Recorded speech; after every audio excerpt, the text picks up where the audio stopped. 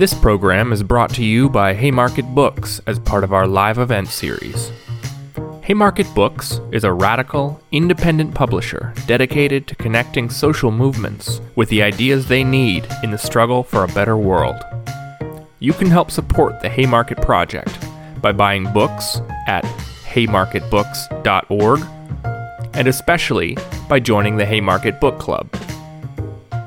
Be sure to subscribe to our podcast and the Haymarket YouTube channel to access all of our upcoming events.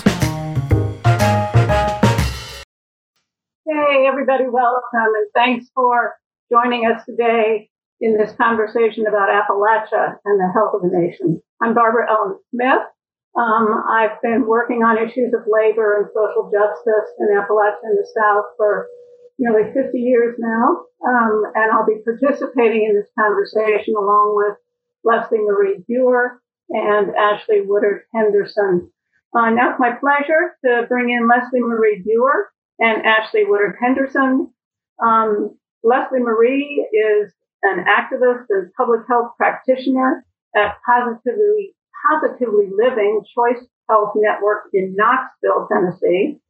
Her work on substance use and harm reduction has appeared in a number of magazines and journals, and she's the author of a recent book that Haymarket published, RX Appalachia, Stories of Treatment and Survival in Rural Kentucky. Ashley Woodard Henderson is a 33-year-old Appalachian working-class woman born and raised in Southeast Tennessee. She is the co-executive director of the Highlander Research and Education Center in Newmarket, and she has been a longtime activist on issues of mountaintop removal mining, environmental racism. She is on the leadership team of the Movement for Black Lives, and she has also, she's on the governance council of the Southern Movement Assembly. So we thought we'd start out actually by giving a little bit fuller introduction of ourselves, each of us, in terms of our own activism, and then turn to some questions about how this moment of uprisings and protests relate to what is happening in Appalachia. So, Ashley, would you like to give a little further introduction to yourself? Sure. Thanks, Barbara. And so excited to be in this dialogue with people who I so greatly respect. So just thanks to Haymarket for making this conversation possible. So my name is Ashley Woodard Henderson. My friends and comrades call me Ash. I use she, her pronouns or anything said respectfully. But as Barbara mentioned, I'm the first Black woman executive director of the Highlander Center. Yeah, and I'm a proud kid from like Chattanooga, Tennessee, that grew up, bouncing back and forth between the city of Chattanooga and a little unincorporated town in the country of Hamilton County called Summit, which is like, to me, an oasis. It was where I would go, where I didn't ever feel unsafe, where I could be outside, where my neighbors knew my name, where my grandparents made sure everybody had what they needed. I didn't know I was poor until rich white people told me I was. It's a place where people took care of each other, where I never felt unsafe because of law enforcement. To be honest, I don't ever remember growing up in the county, like in rural East Tennessee, and seeing law enforcement every day. Where I saw the realities of over-policed communities and the tragic impacts of both class and health disparities in regards to racial dynamics was being in the inner city and seeing what it was like for folks to have anxiety and panic attacks all the time because their communities were over-policed, where people were literally having to walk a mile and a half or roll in their wheelchairs a mile and a half to get to the closest, grocery store. When at my grandparents' house, I could just walk outside and pick something off a vine, right? When I learned about those sort of disparities was growing up with a mother who was a member of the Black Panther Party and joined in Appalachia, and a father who was a part of the Black arts movement and Black communications movement, who lost his job as they were finding out that they were pregnant with me in 1983, after police officers and named Moity Settles in Chattanooga, Tennessee. And so, I think that how I come to this work is honest and humble, and because it's the way that I give back to the community that made me who I am. a community of working class, regular people who were preachers and Baptists and AMEs and crackheads and junkies and drunks and some of the best human beings that I've ever known. And I'm excited to share how that influenced my understanding of what happens in Appalachia, what it means to be a relatively young person who has done deep work to reclaim what it means to be Black and Appalachian and Southern at the same time in one body. And to come into movement leadership in a place where multiple crises are intersecting and all of that is impacting folks' public health. So yeah, that's who I am. I'm excited to be on this call with y'all. Leslie Marie? Hi, I'm Leslie Marie Buer. I have a similar growing up in terms of I was close to Knoxville, but sort of in a town out in the county of Karnes, which today, because of all the development, which has some major environmental issues, you wouldn't think it was so little, but then it was. And so my family's been in East Tennessee a long time. And so for me, it was sort of growing up, coming to terms with what it meant to be white in Appalachian, which a lot of reckoning comes with that, and a lot of soul searching of what that actually means and how we can move forward as going through that. And so growing up here, we actually did get pretty hard hit by pills when I was in high school. And I saw that happening very quickly with my friends. And so that entered my friend group, and we've definitely lost people in different ways. And then also with, it hits every family here. And I think that's sort of a cliche, but I think it can also be really true. And so that's what got me into thinking about issues of substance use. And so I was thankful that I went out to Denver, Colorado, and got involved in some harm reduction work out there. I didn't know what harm reduction was when I was going to school in South Carolina and growing up in Tennessee, but learned about it there. And I really wanted to come home, and that meant coming actually to Eastern Kentucky to do work around. I really wanted to understand how people were reacting to OxyContin and to other pills. And so I was interested in treatment programs and how those were working. And they weren't working at all, really, because of how they were being offered. And I kind of came back to my harm reduction roots. And so in Knoxville right now, I work for Choice Health Network Harm Reduction. We have the first and one of the only syringe service programs in East Tennessee. And so what that means is, we really try to meet people where they're at for people who are using drugs and try to just help support them in the mutual aid that they've already been providing each other for a long time. And so that means getting people naloxone, which reverses overdose, getting people syringes, getting people works so that they can use in ways that are safer. And we also try to think through how local policies, state and national policies, place people who we work with at risk, and how we can try to mitigate that, or at least show how these policies are placing people who are already vulnerable in really risky situations. And so with COVID, we have seen some changes. One, look, police violence is a constant thing for people who use drugs, especially if people are unsheltered. It's every day, and that hasn't changed. One thing that has really changed, another force in people's lives, is not just police, but also we call it in Tennessee DCS, so Department of Child Services. And COVID has exacerbated all of that because parents are no longer able to see their kids, which obviously is emotionally hard on parents and on kids, but it puts kids in dangerous situations. Because oftentimes kids are taken from their parents for sometimes really minuscule things, like a mom testing positive for cannabis once can get your kids removed, or DCS being called on you because a neighbor was angry at you can get your kids removed. And so oftentimes kids are taken out of their parents' custody and placed in even more dangerous situations like foster care and even some family placements. And parents use their visitation time to make sure their kids are okay. And when parents cannot regularly see their kids are not okay. And we've heard of many instances, especially with COVID, of kids being seriously hurt in foster care and their parents not finding out for weeks, which usually before wouldn't have been the case. So that's been a big issue for us with COVID, as well as we've seen a pretty dramatic increase in overdose deaths for a variety of different reasons. So we're just trying to meet those needs right now in Knoxville and trying to think through ways of how can we change policies to prevent these problems from continuing.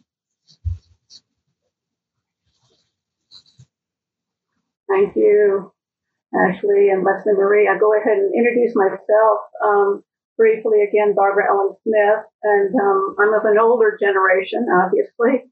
My activism in Appalachia began in the early 70s when I came there to West Virginia, to southern West Virginia, to work on the Black Lung movement. So that focus on labor activism has really stayed with me throughout my activism and my academic writing. So my parents are from the mountains. My dad is from West Virginia, my mother from Virginia, or East Virginia, as my father would say. And we used to come, back every summer. I would come to the mountains in the back seat of the family car. But when I came to work for the Black Lung movement, that was the first time I had really come on my own and claimed it for myself. I claimed living here for myself. So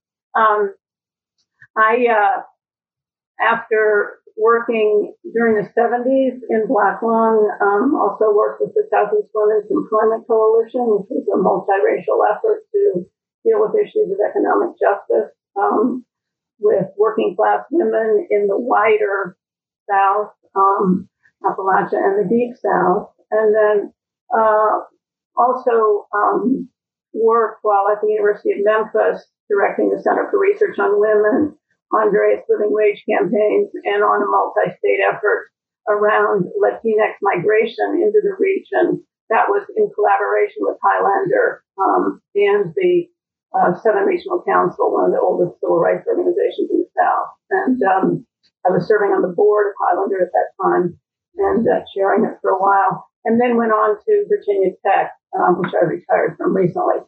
But I want to return to the issue of Black Lung because I decided recently to update and revise a book that I had written many years ago on the Black Lung movement, and it will be coming out with Haymarket in the fall. I did so not only because, as people may know, there has been a wicked resurgence of the disease, but also because the explanations that are on offer for why that is occurring seemed so inadequate. The technical explanation is that it's the changing content of dust with increased silica, and then the more, you could say, political or liberal explanation is that it's a failure of government regulation. But, excessive dust inhalation is not inevitable, right? And failed government regulation has actually been true of the dust program since its inception in 1970. So neither of those is adequate, and neither addresses what I think is one of the fundamental issues, which is the protracted, violent, and ultimately successful effort to destroy the United Mine Workers in Appalachia. And so the book deals with the occupational health issues related to Black Lung, the production of disease in the workplace, but it also ties that to the relations of power that have altered so dramatically with the terrible weakening of the union. So anyway, that's a bit about where each of us is coming from as we approach this moment. What we thought we'd do is I'm going to pose a few questions, and we'll kind of do a round table, round robin, whatever, each of us answering them and building on one another. And then, as I mentioned before, you will have an opportunity to pose your own questions to us. So be thinking of that as we move through this conversation. So first question, let's talk about the relationships that we see between police violence against Black women and men, trans people, people of color more generally, and the health issues that we are facing here in Appalachia. Ashley, do you want to start us off? Sure. I mean, again, as a person who was born in Appalachia at a moment where people in my home community were taking it to the streets because police had murdered a Black veteran who was asleep in his car, right?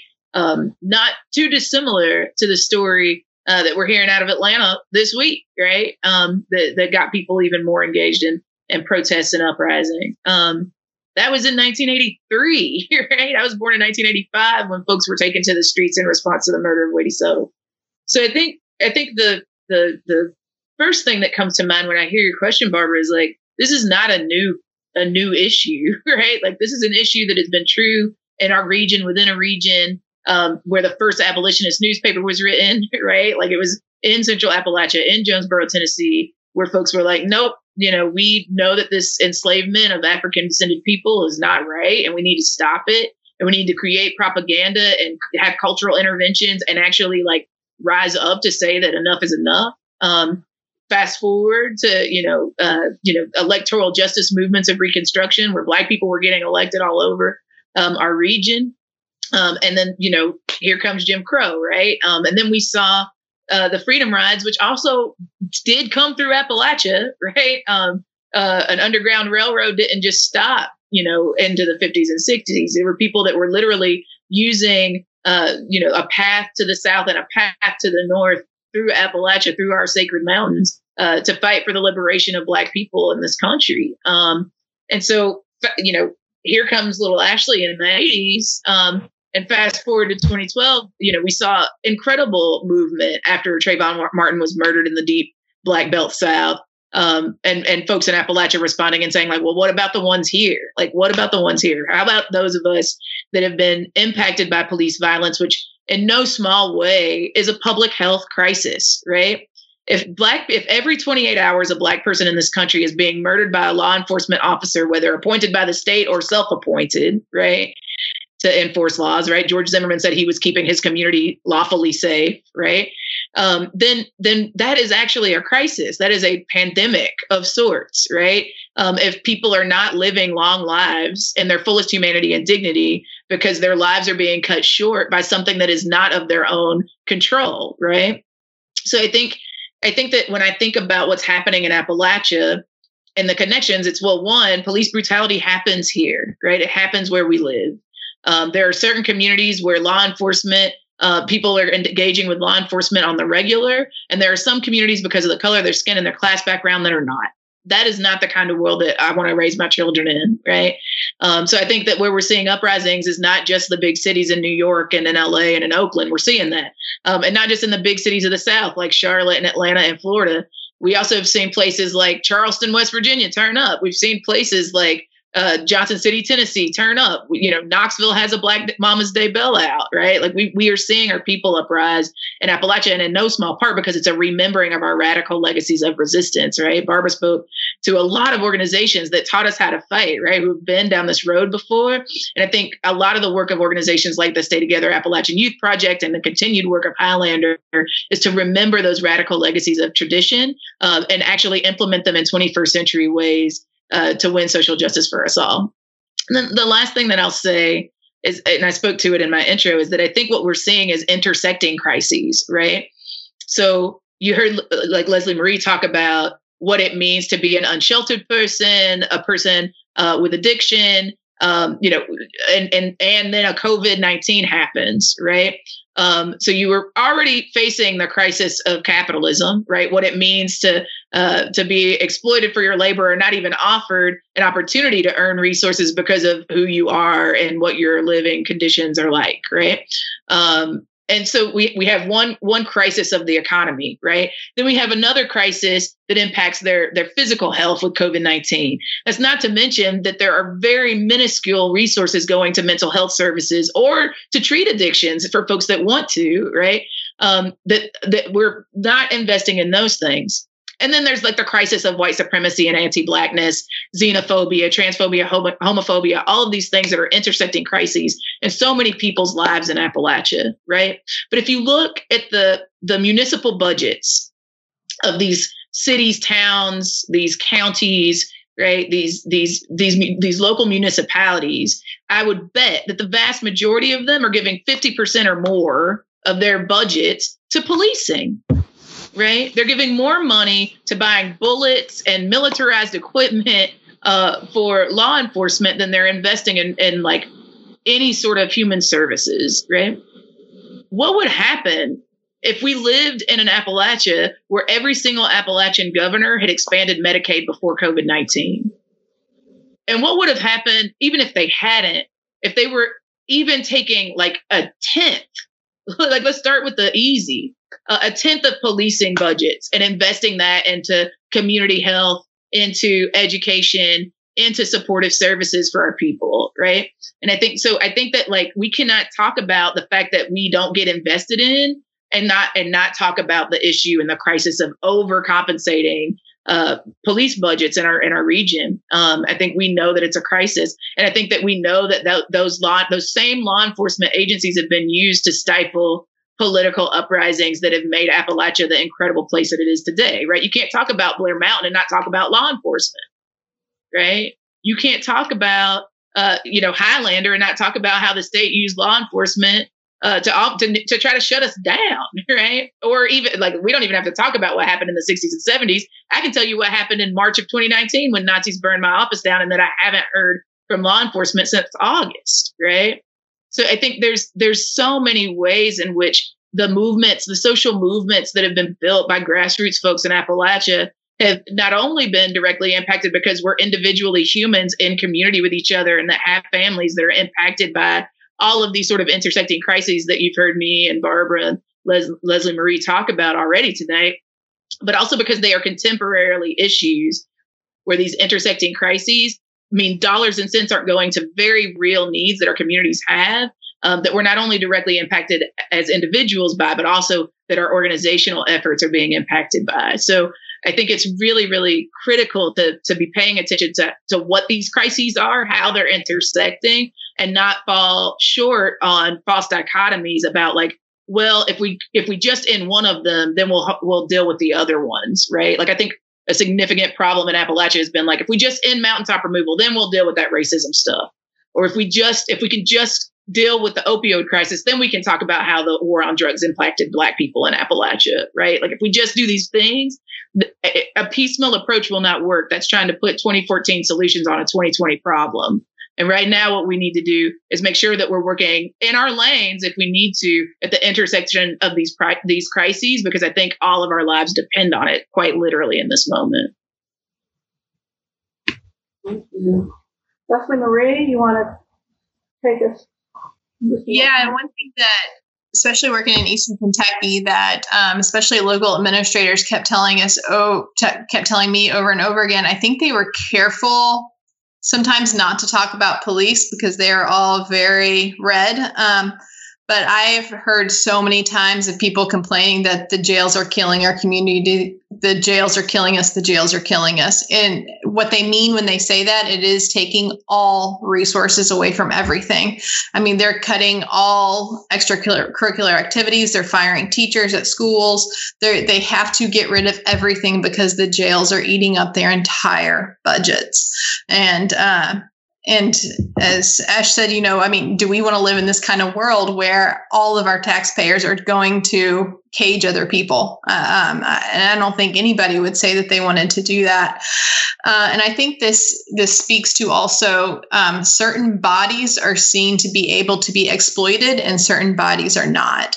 And so this plays into, you see the prison sort of industrial complex, but also with the pharmaceutical companies.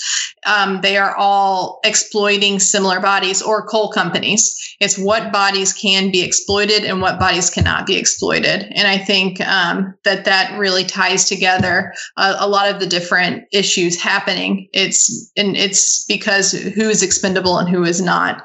And we know for Purdue Pharma, Appalachia was seen as expendable, as was Native American reservations and parts of Maine as well.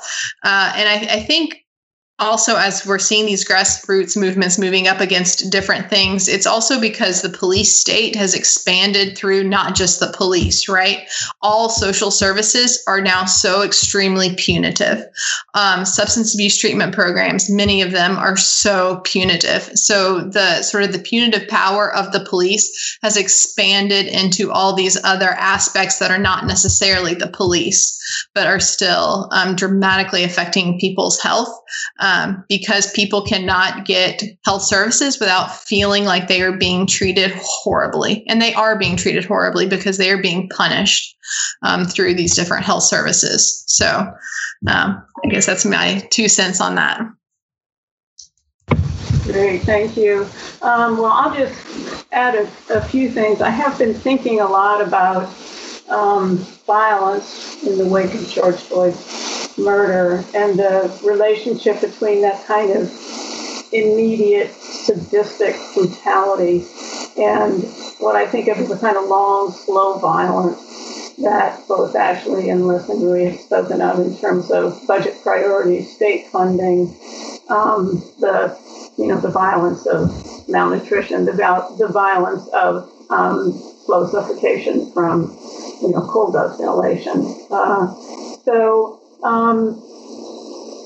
And I've also been thinking about kind of building on what Les and Marie was saying about some bodies being expendable, about the fact that, and exploitable, that some bodies are also considered really disposable. Michelle Alexander and many other people talk about this in terms of the disposability of Black bodies in this present era when the old labor regimes that used to discipline Black workers are no longer necessary because Black workers are no longer totally necessary. And in many ways,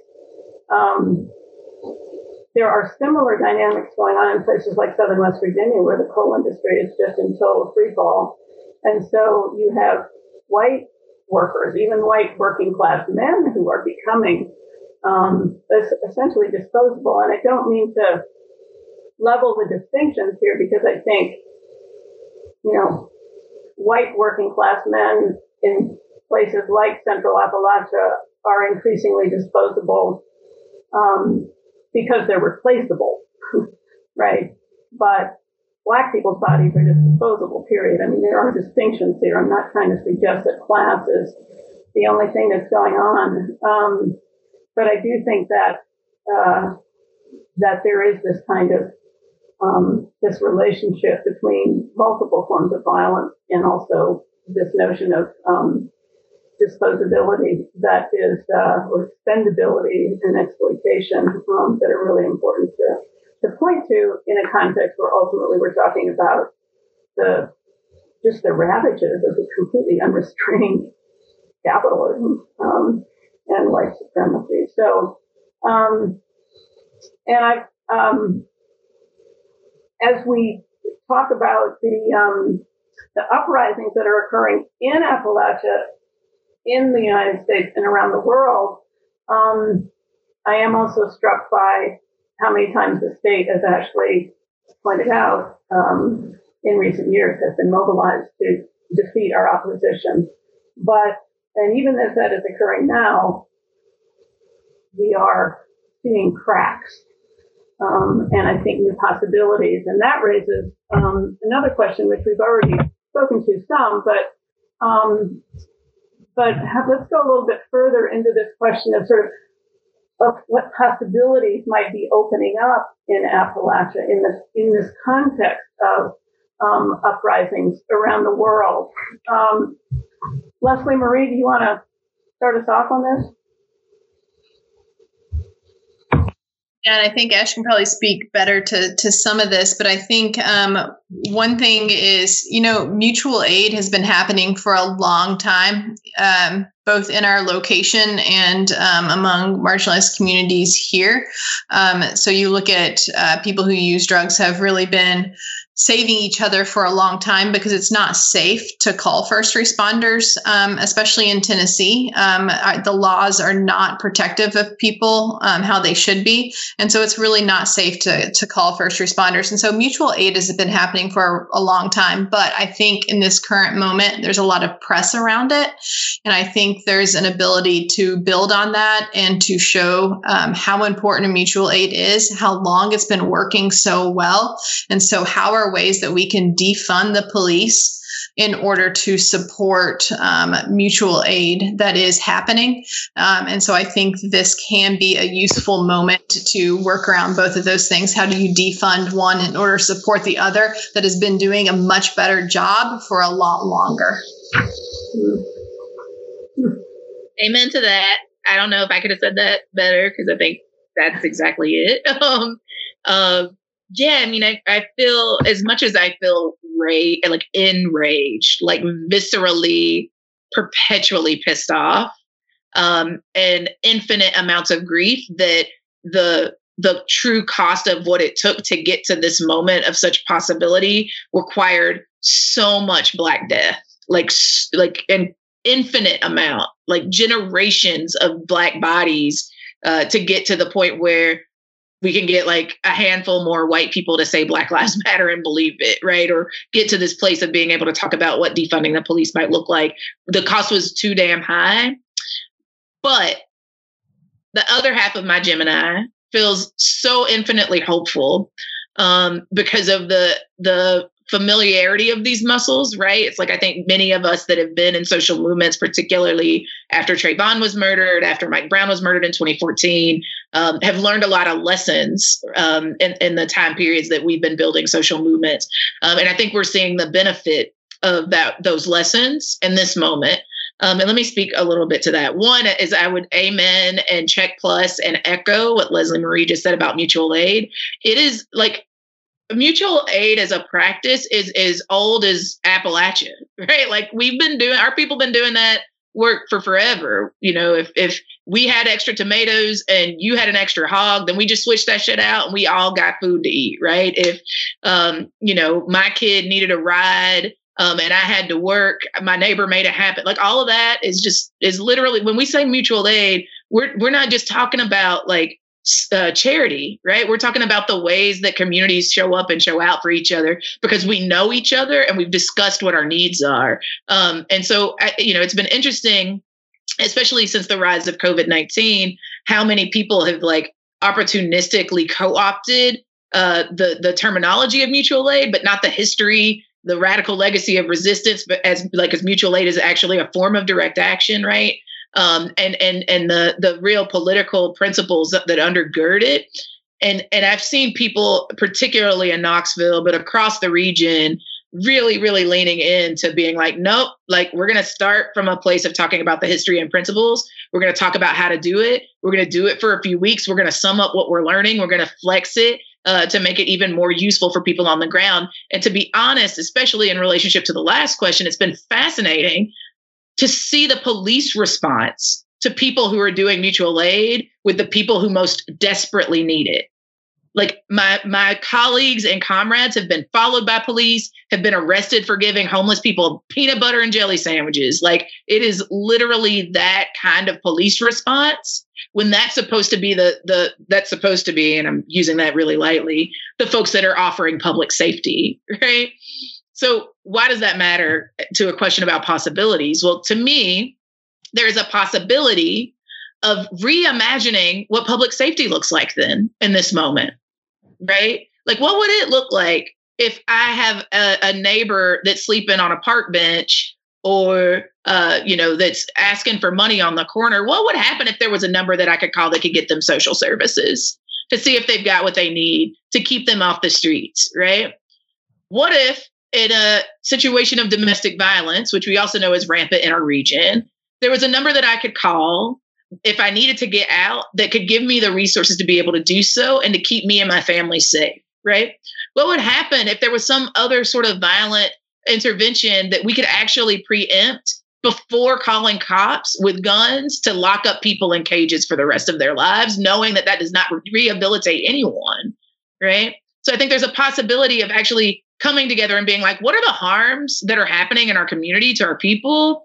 And how do we define like other ways beyond policing to keep people safe?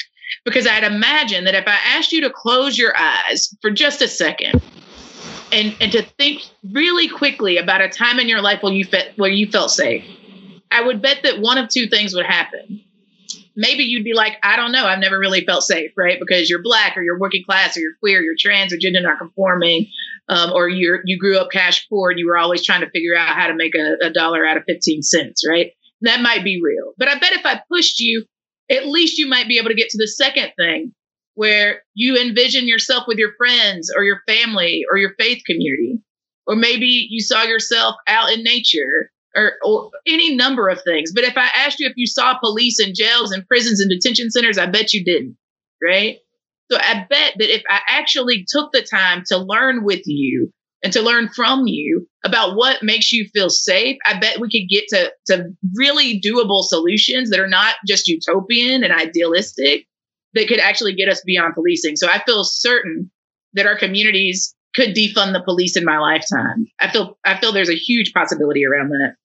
I also think that there's a possibility of actually meaning what we say when we say that there's a role for everybody, right? Especially in a moment like this moment that we're finding ourselves in with COVID-19, where it's not literally physically safe for people to just go out and be in all the marches and be at all the protests, right? But that there are really concrete multi-tactical interventions that could be made where folks could be calling legislators and saying, defund the police, where they could be signing petitions. And that actually means something in this moment, where they could be doing other virtual things or having the uncomfortable conversations with their family members about race, right? Like all of these things could be happening right now and actually making the impossible possible. And I feel excited about that. And the last thing that I would say is I feel like this is a moment. I feel like my assessment is that all too often the left and progressive forces concede territory, right? They concede territory because they don't understand the geographic realities of Appalachia or the South. They concede territory because they don't think it's worth the investment, that there are easier places to win or more important places to win, right? You know, if we're talking about electoral work, they're like, well, yeah, like we definitely should organize everywhere, but like if we get these states, we'll get the majority and we'll be able to win a presidency or a state house or the Senate or whatever, right? Faith communities get conceded, right? Like all of these things. And I want to raise it because when we concede territory, what inevitably happens is there's a vacuum. And if we believe that in moments like these, that vacuum will remain unfilled, we are grossly mistaken. We're grossly mistaken. What we've seen is like, if we do not, as a progressive community that supposedly believes that as goes the South, so goes the nation, if we concede that territory, nothing would happen. I would remind us of 2016. I would remind us that when people are talking about liberals in the South, they're talking about Joe Manchin, right? It's like there is a necessary need for us to fill the vacuum and to do the work that Toni Morrison and others talk about remembering, right? Like what these systems of oppression have done in our communities is dismember us from each other and our old ways, right? And the innovation to be able to create new ways, right, with each other. And so our role, I think, as griots, as storytellers, as activists, as organizers, as mamas and daddies and caregivers, as mimas and papas, right? Like our work right now is to actually remember community and how to practice that, how to practice liberation, how to practice equity, how to practice justice, how to practice power building with each other in a way that doesn't take anything else away from anybody else, right? There's plenty in our region to go around. And so I feel excited about the possibility that our social movements actually get it right this time around not conceding territory and not falling victim to false dichotomies about us and them or insider and outsider or you know, this movement first and then that movement, that we actually have enough to go around to be able to make it all possible. And in fact, defunding the police is actually an easy way for us to get the resources to be able to do a whole lot more envisioning of what Appalachia should be in a 21st century context. Great. Thank you, Ashley and Leslie Marie. I'll just add a few things. And one of them is just to acknowledge how incredibly exciting it is that there's so many young people, younger people at least, who are stepping up, and the leadership and vitality is just, enthusiasm is, it's really, really heartening. And as you all were saying too, I think we really, at this moment of uprising, which can appear so spontaneous, it's so important to remember that this stuff didn't come out of nowhere. I mean, all the organizing that went into making this possible is really, I think, a testament to like Black Lives Matter, the prison abolition movement, and many, many other efforts. So I also think that this demand to defund the police, even though I realize for folks who are really into prison abolition, it doesn't go far enough, it doesn't, demand the whole cake. I think it's incredibly important because it's so far beyond the kind of piecemeal, ban chokeholds or, discrete, individual, targeted policy changes. I mean, it kind of expresses this profound skepticism about not only law enforcement, but our budget priorities overall. And I think that opens up incredible possibilities to, as Ash was saying, call your legislature, your city council, whatever, tell them defund the police. We need much more in the way of mutual aid or in the way of, harm reduction programs and so on, that are based on those kinds of models. So, so I think that's hugely relevant all over the U.S., but I keep coming back to the coal fields because that's what I'm most familiar with in terms of Appalachia. And there, I think it is hugely relevant because the economy is collapsing. And the idea that we need a just transition, yet, of course, to be defined, is absolutely on the table. And it's clear that that's going to involve not only mutual aid and so forth, but also some fundamental structural changes around land ownership, taxation, who's paying how much for what, budget priorities just across the board. And so that I think it's really exciting.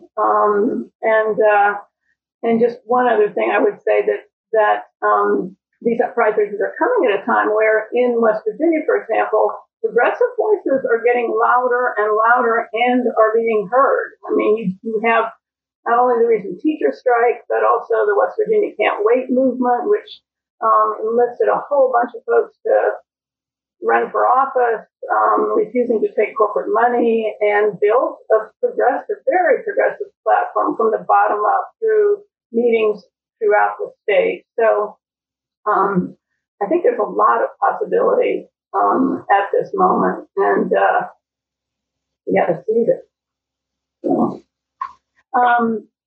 So another question, and this is back to this COVID situation, and just interested in having us all reflect on what we see as the relationship between the fact that we're in the middle of this global pandemic and also in the middle of these uprisings. Is there any relationship here? Do you want to start us off, Ashley, and then I'll talk, and then Sure. I mean, oh my gosh, I feel like there's so much that we're learning in this moment. Like, why the uprisings now is a question that I think a lot of people are considering. I think even just understanding the impact of COVID in Appalachia, Central Appalachia in particular, but Appalachia in the South in general, I think is something that we're going to be in summation around for a very long time, to be honest. And I think that for a lot of reasons. One is because our public health infrastructure was being demolished and dismantled with everything the right could give it, for like a very long time. So by the time COVID hit, we were already in trouble, right? And if I say the broad we, you can imagine that I mean that in much more disproportionate impact when I'm talking about Black rural Central Appalachians or Southerners in general, right? So I'll be universal, but I'm gonna always zoom into what I know, and that's what it is to be Black, rural, and Southern. But so why do I think, what am I learning about COVID, and how do I think these uprisings are impactful in this moment? One is that like people were home, right? Unemployment was already bananas where we live, but it is like unemployment on steroids with COVID-19. And the person, like, it's always interesting to me. It's a sharp line to walk around, knowing that there were people in communities that I love that voted for this president. But also recognizing that like Trump didn't win the South because everybody came out and voted for him. Trump won because people didn't go vote, and because people that tried to couldn't because of voter suppression. But if I was being petty, I would also remind people, like I would just ask like Barbara and Leslie Marie, like, where is Trump from? He's from Queens. Like, we didn't do that. But he did promise our people a whole lot of things that were never, ever, ever going to happen. He promised that he was going to bring the coal industry back and that the economy in Appalachia would boom. And he lied.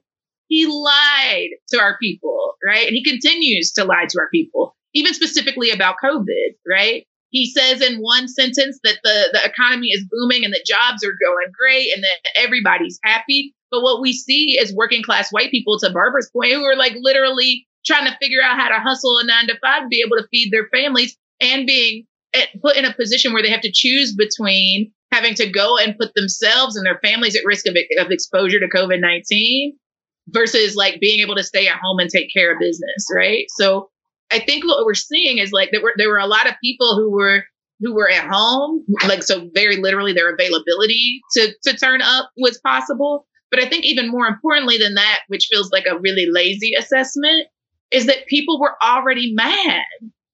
I think poor working class white people, particularly rural white people, were like, oh, wait, this white supremacy card doesn't get me out if there's a global pandemic, right?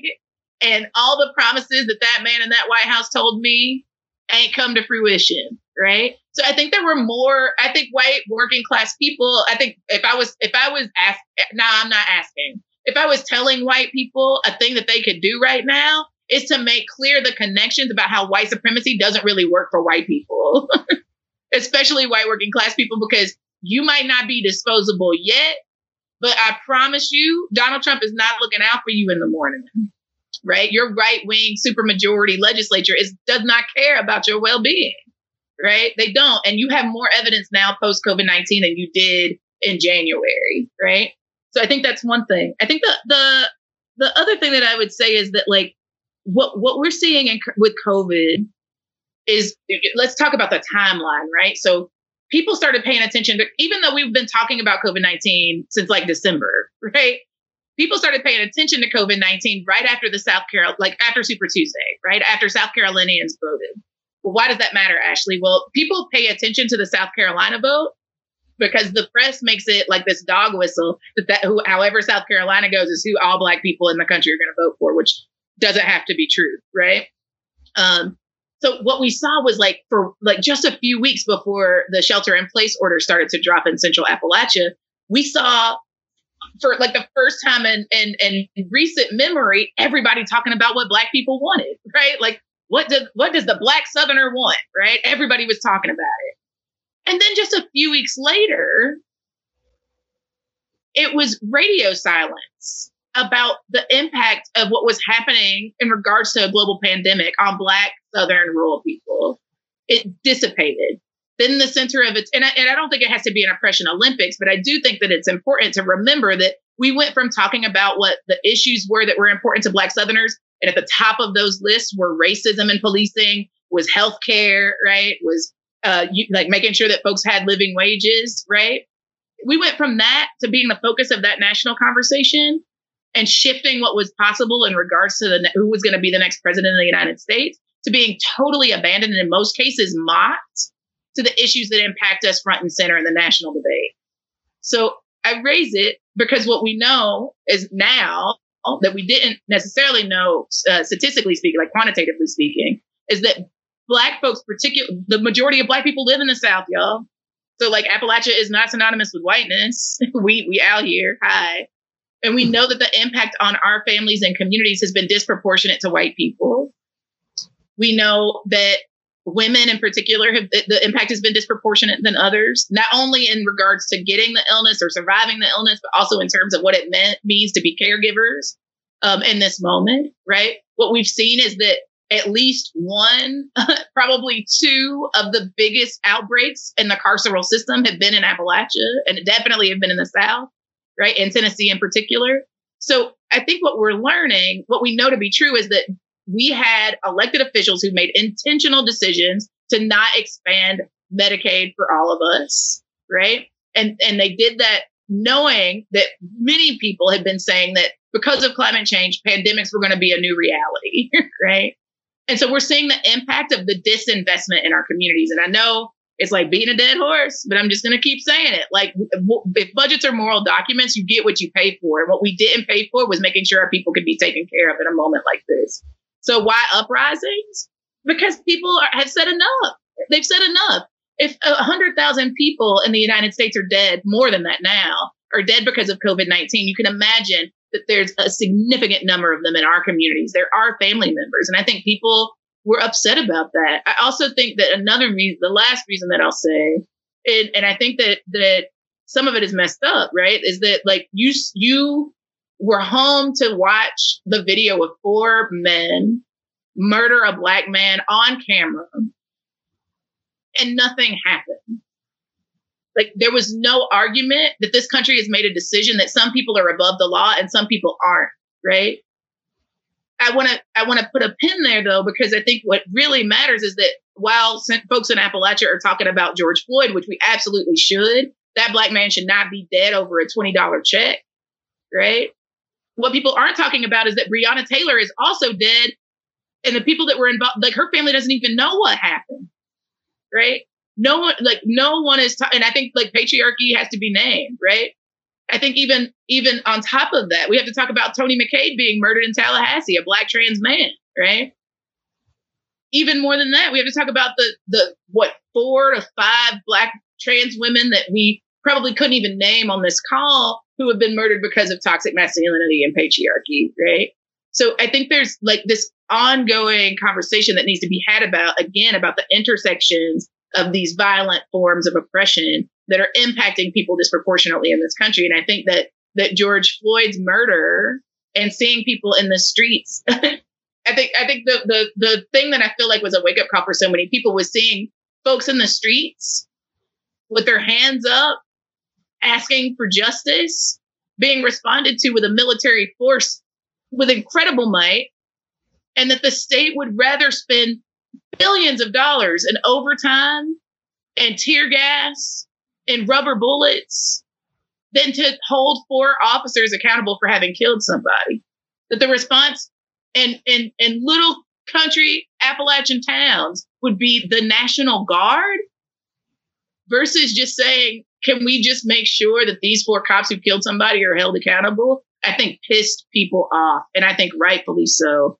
And I think that when added on top of the fact that folks can't get access to health care, can't get access to living wages, are having a hard time being able to organize in the workplace, or on and on and on. It's just, I think capitalism is in crisis, as it tends to be. And this is our generational moment to be able to do something about it.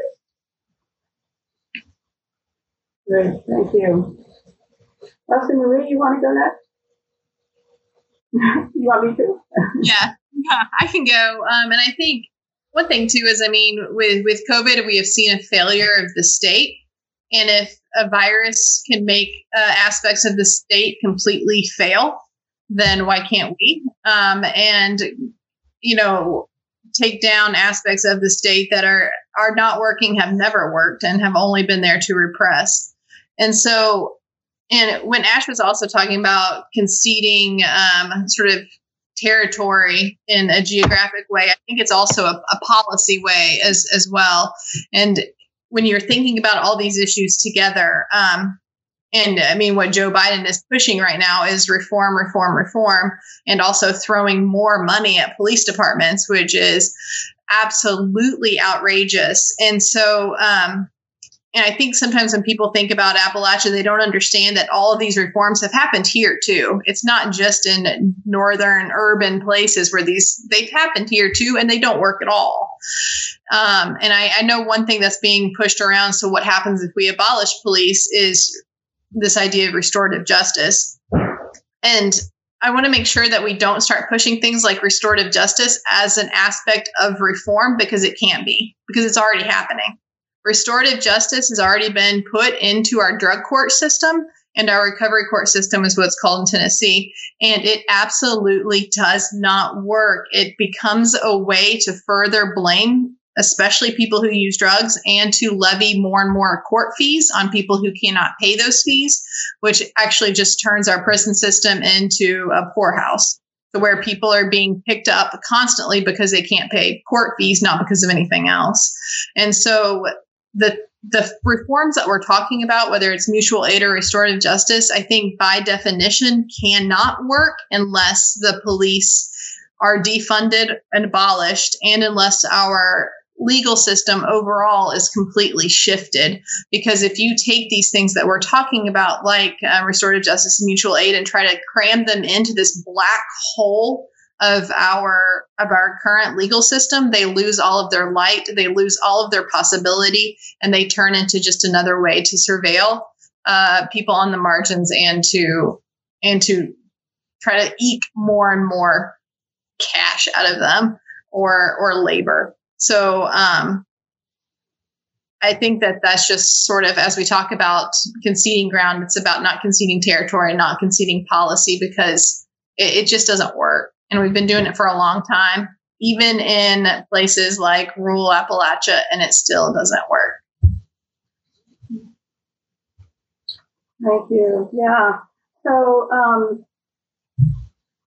I've been thinking a lot about the fact that so many white folks have been showing up in these demonstrations and protests, and why that is. And I guess a number of things come to mind, and one of them is the way that the Sanders campaign and the Warren campaign, I mean, sort of the most progressive to radical national efforts, just, they're cut off at the knees. And there's a lot of frustration out there, I think, over those developments. But I also think it also has to do with what Ashley was pointing to in terms of we're outside of ordinary time now. I mean, this COVID thing has just, it's the widespread unemployment, it's the being at home, it's having to kind of make up every day, what the heck am I going to do, and how am I going to survive? It's just, we're not in business as usual, And then on top of that, we're in this moment of vulnerability where people are really thinking about, their own mortality, I think, in ways that we don't usually do when we're just living our lives every day. And then third, as both of y'all were talking about, the complete failure of state institutions to protect people for the richest country in the world to be so unable to deal with this pandemic, it would be laughable if it weren't so lethal and horrible.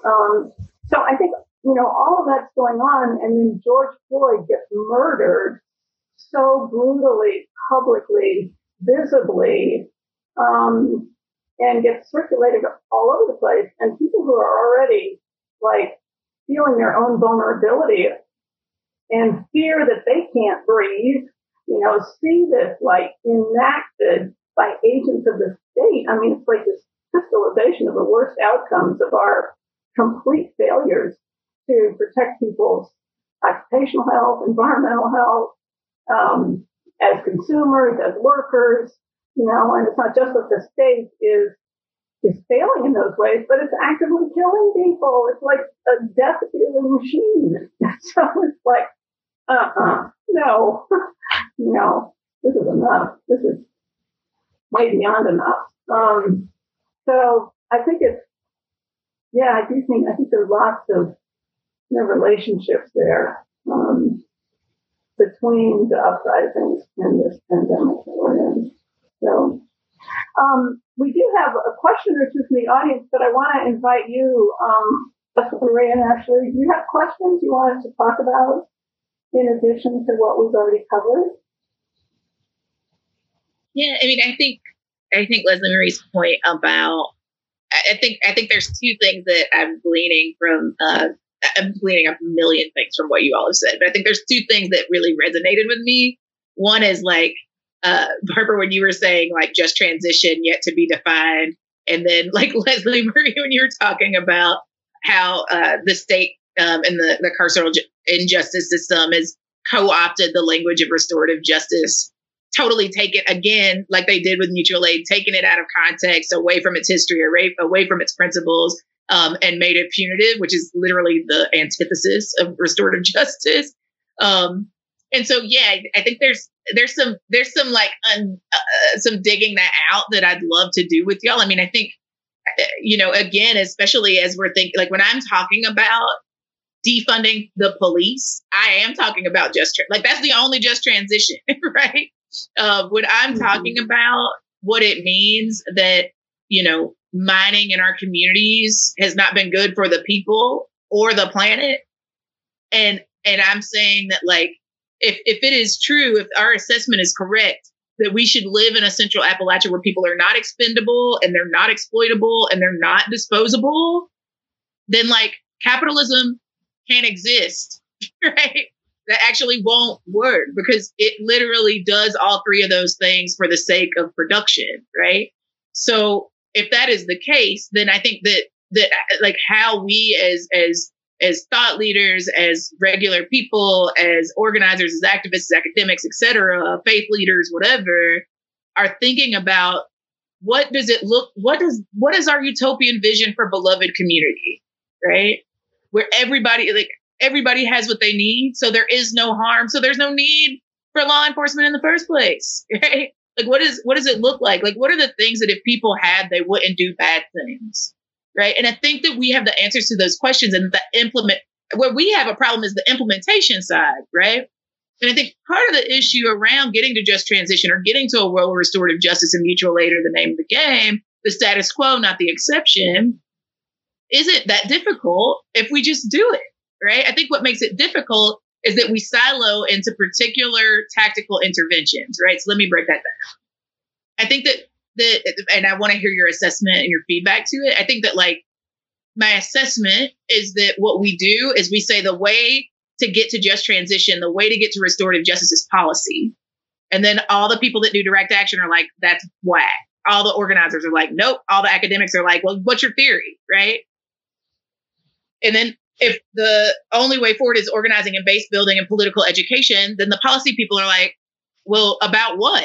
And the academics are like, again, what's your theory? And the direct action people are like, but there's a world that exists right now that we need to be resisting, right? And so I feel like for us to get to a place where we're actually practicing restorative justice, where we're actually like practicing just transition, that's not just the greening of things that were bad to begin with, right? Like, I don't care if it's a eco-efficient jail. I don't care. That's not just transition to me, right? I don't care if it's building a Walmart and you're saying that people will have jobs at a Walmart on a former mountaintop removal site. That's not just transition. It's not just, right? Like, the word just means something.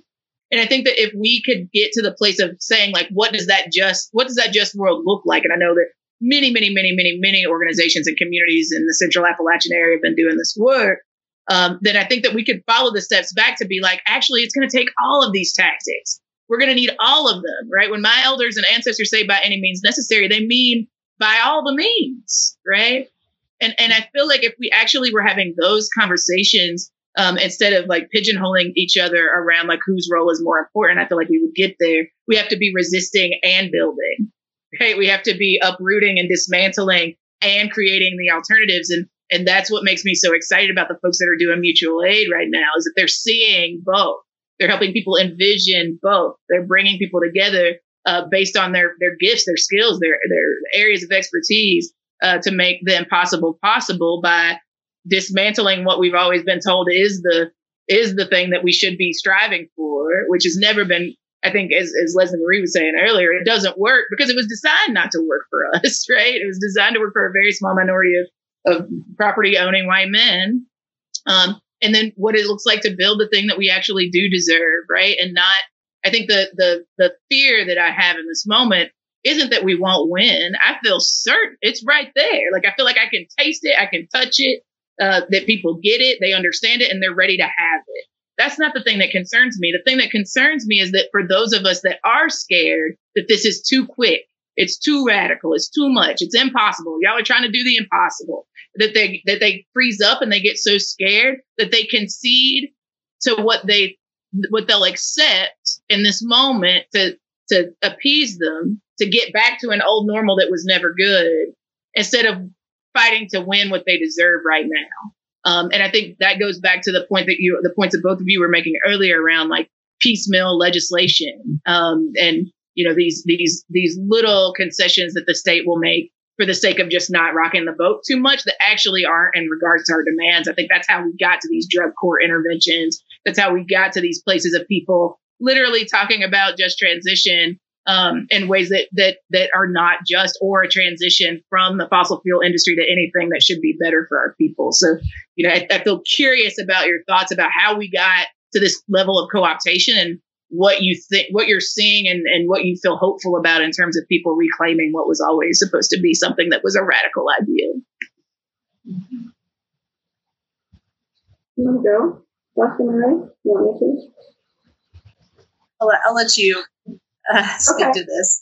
Well, I totally agree, Ash, in terms of the kind of squabbles and silos and so on that we get into, depending on our own comfort levels, knowledge, sometimes political outlook, whatever, and that's hugely destructive, and it's definitely part of the problem with the effort to create just transitions.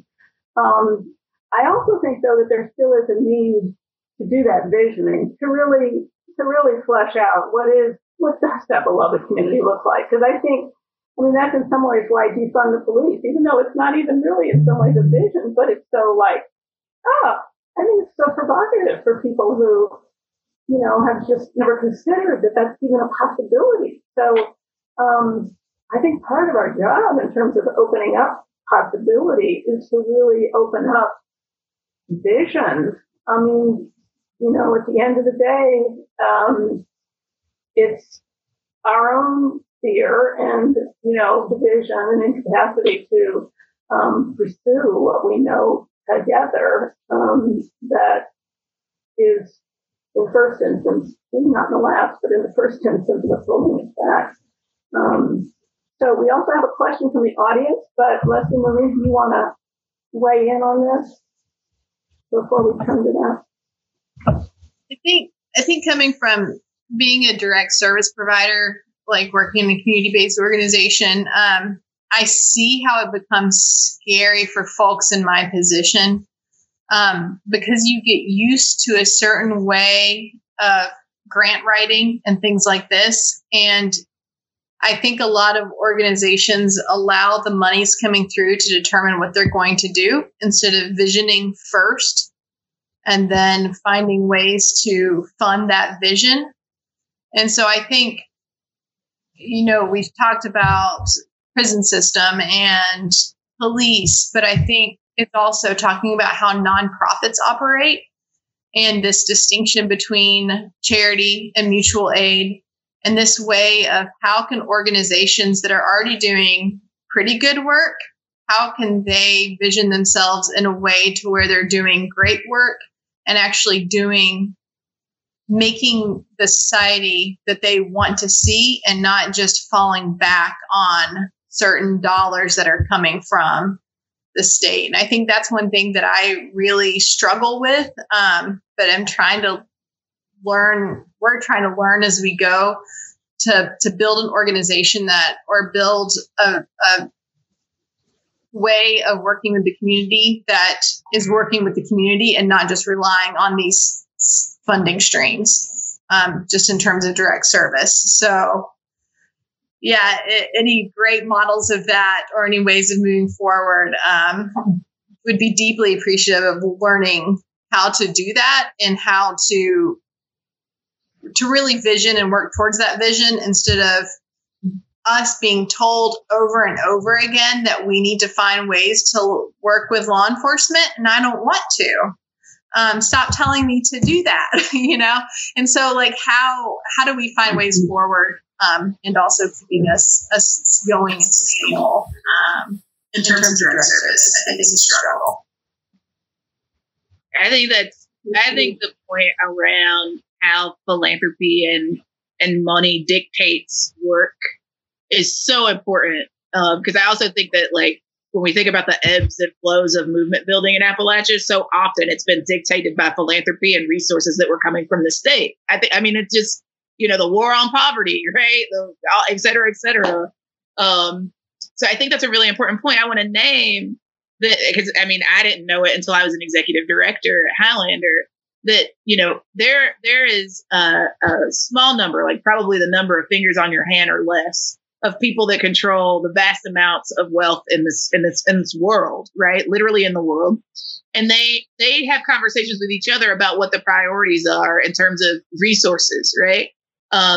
It sounds like a conspiracy theory, but literally, if you read the As Grows the South report, you can see like the dollars and cents of this, right? And they've decided that like 1% of their wealth should go to like charity, right? Like most of the rest of it goes to like space exploration or whatever their pet projects are in any given moment, right? But 1% of that wealth in the globe that they have goes to charity. Now I want you to take that 1% and make that for like all the money that they're going to give to all the do-gooder stuff, right? And I use do-gooder really broadly, right? And only 4% of that comes to the South, right? Only 4% of philanthropic dollars go to social justice oriented or like social good work in our region. Now, if only 4% of that little bitty slice goes to the South, you can imagine how much of that is going to direct services, especially direct services that are led and controlled and dictated by grassroots directly impacted communities, right? You can imagine how much of that comes to fighting social justice organizations that are actually pushing back against the state and dismembering and dismantling white supremacy and homophobia and transphobia and xenophobia, and all of the systemic oppression that is harming our people, right? Most of this money is going to like Red Cross and United Way. And I'm not saying those people don't do some good things sometimes, but what I am saying is that it ain't the same kind of work that Leslie Marie and I are doing on the ground, right? So if that is the case, and then the folks that are the way that they're funneling that money out is through foundations that are asking for deliverables that make no sense in a contemporary moment like this, then I think that there are some real conversations to be had. Because I just to be real, I think it's a priority at Highlander, right? I think there's a difference between philanthropic organizing and fundraising, right? And I think that some people are spending a whole lot of time fundraising for dollars in this moment. Then they're saying, hey, philanthropy, we need you to do this and get out of the way, right? Cut the check and get out of the way. Well, and I think that for those of us that have that level of privilege and access to be able to talk to rich white people in particular and tell them like, this is the impact of what happens when you dictate to us what our work is, right? Some things that I've heard from grassroots organizers and folks that I trust in philanthropy is like asking them the question of like, what grant report would you have required of Rosa Parks, right? What deliverables would you have encouraged Malcolm X to have so that you could talk to your board about his struggle for Black liberation, right? Like if they can't see that that's what they're doing in a contemporary sense, make them make sense of what they would have done in a historic moment similar in the past, right? I think the second thing that I would say, and then I'll shut up, is that like, what I also know is that the majority of the resources that are sustaining these uprisings and are supporting grassroots organizations that are on the ground doing mutual aid and so many other things is being supported by regular people like you and me, right? Like the majority of the donations that we got after the Nazi attack and after, the uprising started and COVID-19 hit are from people giving like $15 here, $5 there, $10 over here, right? And so I feel curiosity around two things, because I don't believe in this false dichotomy that it has to be an either or. I believe, what do we do to make sure that we're organizing philanthropy to the left, and telling them like how to resource, and not just telling them what not to do. I feel like we often told them like, don't give us like these 1-year grants, give us multi-year grants. And we told them, don't just give us project specific money, give us general operating funds, right? But we haven't necessarily told them what to do. And I think in this moment, we have to tell them, don't just give us money to do rapid response, also give us enough money to recover. We need to be having some serious conversations about reparations as well for past and ongoing harm, because they also didn't come by that money, right? And then the second thing that I think we need to be doing is also reminding working class people that like we've always kept each other safe. That's the only place where I've ever felt safe was with other marginalized people, right? And that we don't have to be ashamed for sustaining our own stuff and caring for our own stuff. And I'm excited to be in community with people, particularly across this vast and growing mutual aid network, to make sure that our people have what they need. And if folks, are looking for places to be having those conversations or want some wise counsel around it, Highlander is always available to you. Always, always, always available to you to talk about how to move this money. Great. Thinking of Highlander also reminds me of just one historical point on this, the Southeast Women's Employment Coalition, which arose in the 1980s, and there were a number of other very grassroots women's organizations that were arising at that time, many of them led by women of color, particularly in the deeper South, Georgia, Alabama, Mississippi, South Carolina, some in North Carolina too. They decided together, and this was, I think, one of the coalition's most important functions, that they were not going to be divided against one another through competition for funding. And so they went together to New York, which is where all the money comes from, right? Or so much of it that isn't, just the people supporting the work, went as a group. And they also, and I think this is part of what you're talking about, Ash, but, kind of took the reins to collectively start the conversation with funders about this is what we need. If you really want to have an impact, this is what we need. So changing that power dynamic was really important, both among women and with those who were funding this work. That's right. We go further together. And I think if we didn't fall to the easy trap of getting into competition for the sake of philanthropy, I think we would win, right? And so I definitely love it when movements, social movements and folks in organizations come together to make the demand. I also think we ask for far too little. Quite frankly, I think it's like, not egregious to believe that we could do more with more resources, right? It's like my comrades should not have to go fund me up to be able to get enough resources to feed homeless people, right? Unsheltered people. They should have enough resources they could do that and make a living wage and have full healthcare benefits, right? And so, my 2 cents is that like we have been conditioned, especially in conversations with institutional philanthropy and major donors, to not ask for what we need, right? To be the humble Appalachian, like the conservative hillbilly that only ask for the bare minimum because we don't want to be too greedy, right? I feel like people talk about the ways that we compete against each other more than they talk about the ways that we try to make space for each other, because we don't believe that there's enough for all of us to have exactly what we need, right? And so I feel excited about us actually having I think it goes back to what we were talking about earlier around vision. It's like, when do we stop shortchanging our own vision and ask for what we deserve, not just what we concede to, right? It's like, I want Leslie Marie's work to have a $10 million budget, and I think that's too small, right? It's like, what if we were making a concrete ask based on a concrete assessment of concrete conditions? And if what we know is that the people that we work with are disproportionately impacted by ongoing and historic generational disinvestment, then why are we asking for pennies? I'm not asking for, philanthropy to only give, a grassroots organization in one of our communities like $1,000, $5,000, $10,000 grants and expect them to then organize the South, right? Like, that's not fair. If we are the largest geographic region in the United States, and we are, if we are the place where the majority of Black people in this country live, and we are, then we should be getting resourced like they want us to win. And if they're doing anything less than that, that is not the fault of like not having infrastructure. We've got infrastructure in the South to be able to hold these sorts of resources and disperse them across the region, right? There's incredible organizations like Grant Makers for Southern Progress and funders for LGBTQ issues and Solidaire and Resource Generation and others who are incredibly committed to funding in the South, right? And so it's not that we didn't do what we needed to do, right? I will never blame our people for the reasons that philanthropy is not resourcing as they should. But I would say that I think that we need to be bolder and bigger and badder in our demand that those are our resources anyway and give them back to us so that we can actually build the kind of world where we are not dependent on these resources in the first place. Yeah, amen. So we are just about out of time. It's gone really quickly and been really rich. I just want to invite, we actually have covered a number of the questions that came from the audience, at least partially, some about leadership, some about philanthropy.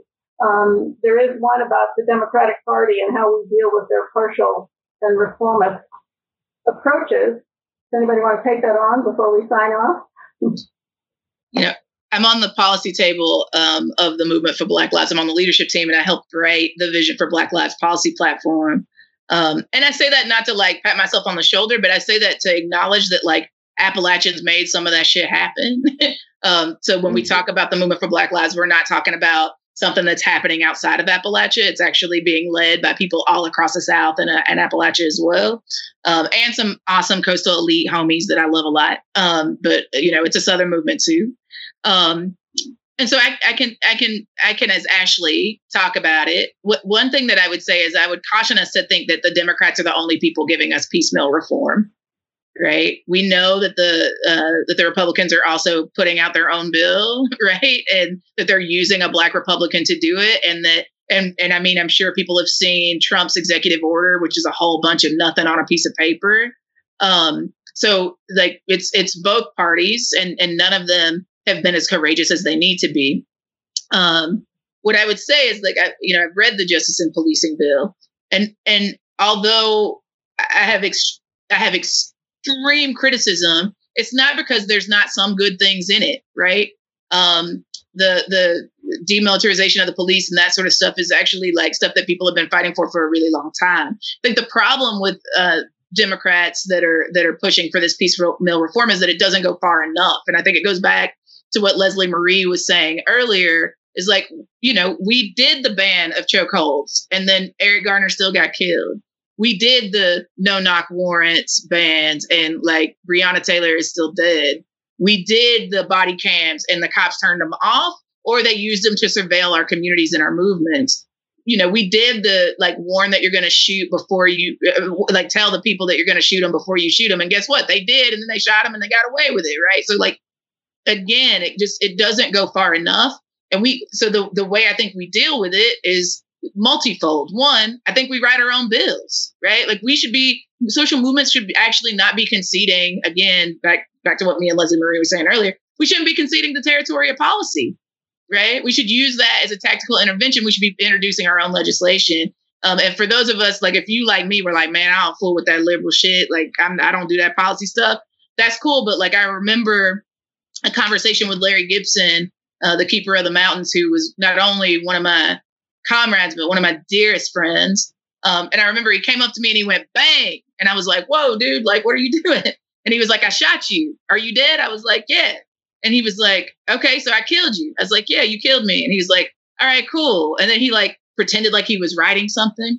And he was like, this is a piece of policy. And I was like, okay, cool. And he was like, I passed it. And I was like, okay, cool. And he was like, but it's got some stuff in there that's going to kill you. I was like, what? He was like, yeah, man, like, supporting mountaintop removal, for example. And he's like, it's not going to kill you as quick as this gunshot, but, that black lung surely will get you, or, the poison in the air and the water in your neighborhood is going to, that's coming down in your holler, it's going to make you sick and it's going to kill you slowly because you'll get cancer or some other thing. And, that'll mess you up. So that even though I didn't put the gun to your head, I passed the policy. Was I still involved in your death? And I'm like, yeah, man. And he's like, well, then murder is murder is murder. Right. And so I think that we need to be real that like when we aren't in control of the policy that's being passed, then we are inevitably going to be impacted by the failure of it, right? We're going to be impacted by the failure of it. And so I think we have a responsibility to take some leadership in putting forward progressive policy. And if the Dems don't get on, then they don't get on, right? But we actually need to be setting the tenor. And I feel like going back to what Barbara said earlier, it's why the demand around defund is so important, right? And so we can say, like anything less than this is not what we are saying, right? If it puts one more penny into policing, then it is not what we want. And you cannot call that reform, right? And then for those of us that I think, approach this work from a position of faith, what I would also say is that there is nothing liberatory. There's nothing connected to liberation theology in regards to reform, right? Like that's not how you get there. Reforming is not how you get there.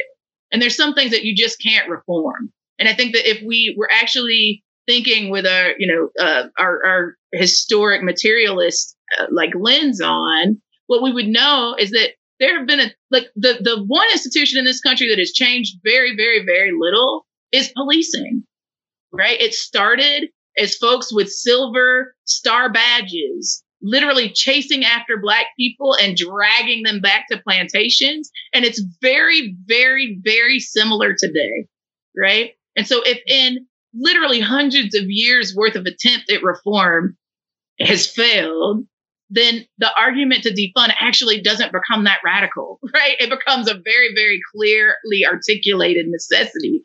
And so, I think to the question of like, what do we do about piecemeal reform? I think we say that it doesn't go far enough. We call the legislators that wrote it. We call the legislators that are supporting it. And we say it doesn't go far enough. We tell them what we actually want, and we demand that they incorporate it. We demand that they not give more money to police. We demand that they hold police accountable and states and municipal governments accountable to police misconduct. And I think we write our own bills. Again, we resist and we tear down and we do the political education work. We do all that. And we also build the alternative. So I'm excited about folks that are in conversations about putting forward bills that actually resonate with the vision for Black lives, actually resonate with the work that's been coming out of local communities. And I'm looking forward to being someone that lobbies on their behalf as an individually concerned citizen. Great.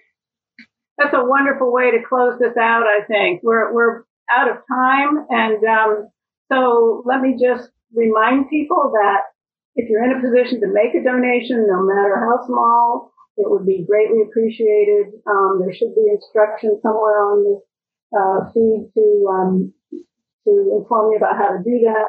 You can give both the Haymarket Books, but also to Highlander and to Black Harm Material Action in Knoxville. Thanks again to Haymarket Books for sponsoring this. Thanks to you all who joined this call, and we hope to see you again on one of these live stream events. Thank you. Thanks for listening. If you liked this episode, subscribe to our podcast and to the Haymarket Books YouTube channel, where events like this one are hosted live. And don't forget to check out haymarketbooks.org.